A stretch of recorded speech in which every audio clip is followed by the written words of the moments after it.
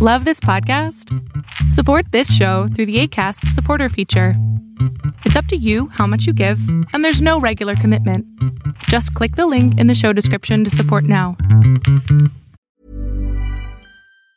Mom deserves the best, and there's no better place to shop for Mother's Day than Whole Foods Market. They're your destination for unbeatable savings, from premium gifts to show-stopping flowers and irresistible desserts. Start by saving 33% with Prime on all body care and candles. Then get a 15-stem bunch of tulips for just $9.99 each with Prime. Round out Mom's menu with festive rosé, irresistible berry chantilly cake, and more special treats. Come celebrate Mother's Day at Whole Foods Market.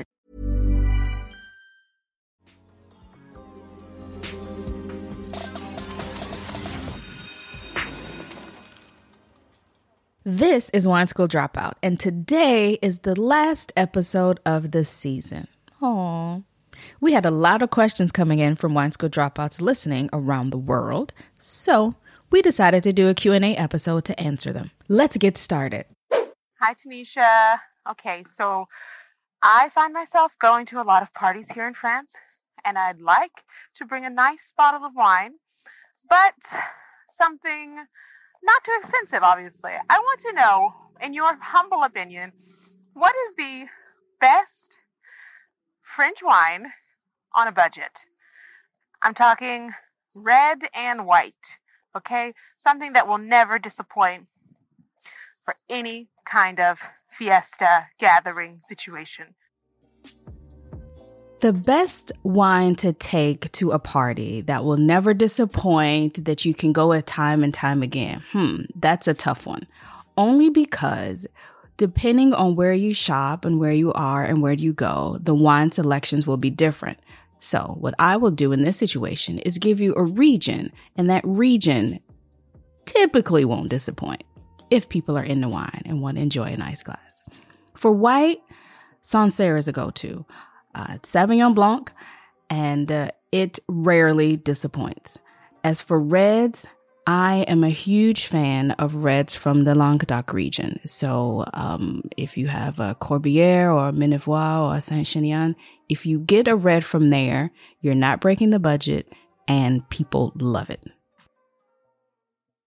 Why does it seem like there's an elitist or snobby attitude that comes from people who work in the wine industry?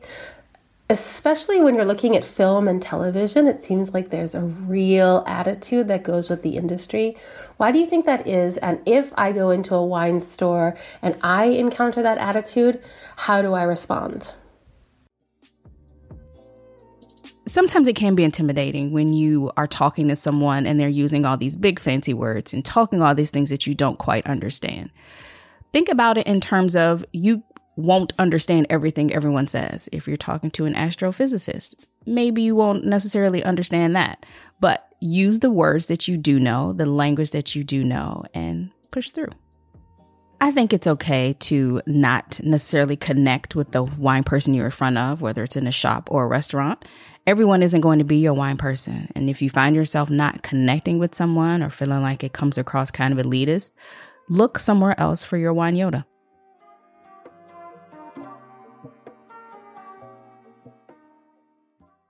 What's your advice for storing wine at home if you don't have a wine cellar? I've had a few bottles of red gone sour. Thanks. Storing wine, especially in a tiny Parisian apartment, is tricky, but definitely keep it out of direct sunlight, out of direct heat. So don't store it by your heater. Don't put it near a window. If you have space under your bed or in a closet, you want it cool, you want it dark, and you want it somewhere where the temperature is constant.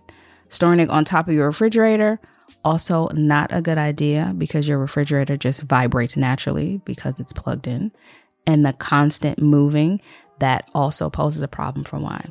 So I suggest a cool, dark place under the bed or in a closet.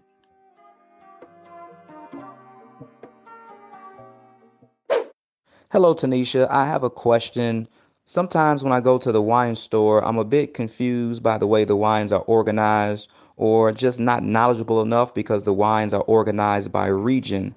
I know one of the times that I had wine previously, one of the recent times I had a wine that I enjoyed, it was a Stella Rose like a peach. So I would like to try and get something similar to that, but don't know where to start with the regions when I go into the store. Can you help with that, please? The way wines are organized and set up in stores depends from store to store or varies from store to store. Some stores, it is by the region, whether it's France, Italy, Spain, Portugal. Some have them separated white and red. For what you are looking for, since you mentioned Stella Rosa, you might want to look in the dessert section. And they will often put all of the dessert wines together. So you would find maybe Rosa Regale over there. You would find different Muscats there, Stella Rosa, and things like that.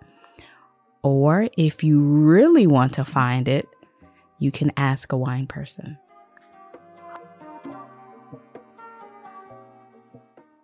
Loved episode 6, Play That Back One More Wine with Lil Jon. What's your pop culture wine reference? I do love the movie Princess Bride. And so the wine reference in Princess Bride, I think it's when they are about to have a battle. They're having a discussion, the Battle of the Wits. Yeah. I still to this day love that movie and read the book. Hey Tanisha, I love the episode on the wine language. What's your favorite wine word? My favorite wine word was unctuous. And I don't know why that word stuck out to me, but unctuous was the word. And unctuous is like oily, greasy is what it means. So when you have a wine that's unctuous, think of it as more full-bodied, kind of a rich mouthfeel. I rarely use it because I always have to explain what it means, but that is a word that just always stuck out to me. And now when people say it, it makes me chuckle inside a little bit.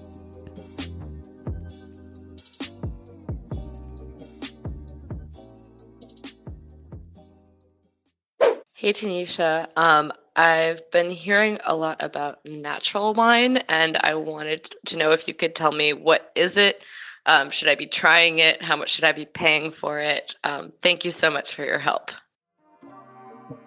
Of course, it's worth trying. Try everything if you have the opportunity. As far as what natural wine is, this definition varies depending on who you talk to. And it is something that is not like certified or has a certifiable definition across the board. But in general, natural wine is wine that is natural. No additives, no preservatives, nothing added, nothing taken away. You'd think it's a grape, it grows from the ground. It's natural, right? Yes, that part of it is natural. But when it comes to making wine, there can be different yeasts added to control the fermentation process. There can be certain additives and things added at the end to make the wine clearer or to speed up the fermentation process, to stop the fermentation process, to have the wine keep and age longer. Things can be added to it. But when it comes to natural wine, none of those occur. That's why a lot of natural wine is cloudy, and sometimes it has a bit of an effervescence to it because the fermentation process hasn't necessarily stopped. And even if you find one, you're like, oh, I don't like it, so I don't like natural wine. Don't discount all of them based on the one. Natural wine is something that really, really varies from region to region, from winemaker to winemaker. Also note, natural wine is different than organic or biodynamic. You want to know more about that? Stay tuned for next season. Hi, Tanisha. I love the podcast. Thanks so much. Now that the season's over, what books or content would you recommend for someone to continue their wine learning?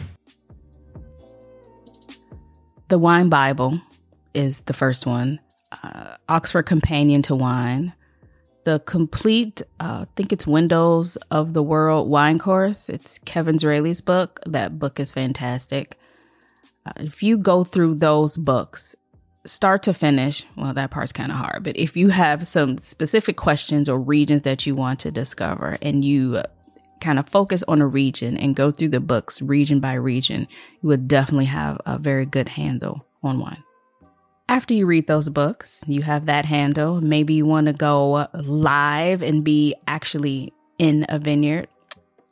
Come talk to Girl Meets Glass and do a champagne tour. or maybe a wine bar tour around Paris. Wine School Dropout. I heard it's a podcast and really, really good at educating people about wine.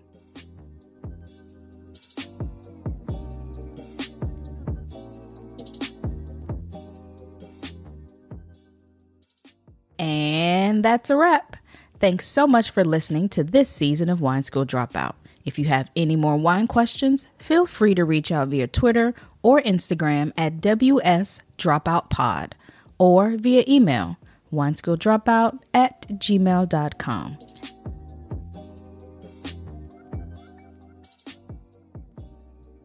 This episode was produced by Studio Ochenta, hosted by me, Tanisha Townsend. Our executive producer is Lori Martinez. Music by Gabrielle Damaso and Makai Beats. Art by Tiffany DeLune. Until next time, sit back, relax, and have a glass. Please drink responsibly.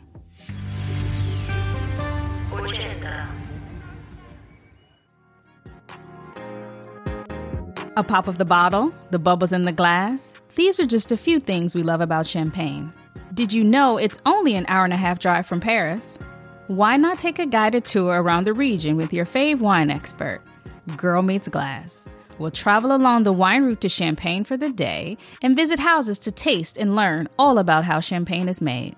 For more details or to book your tour, visit girlmeetsglass.com.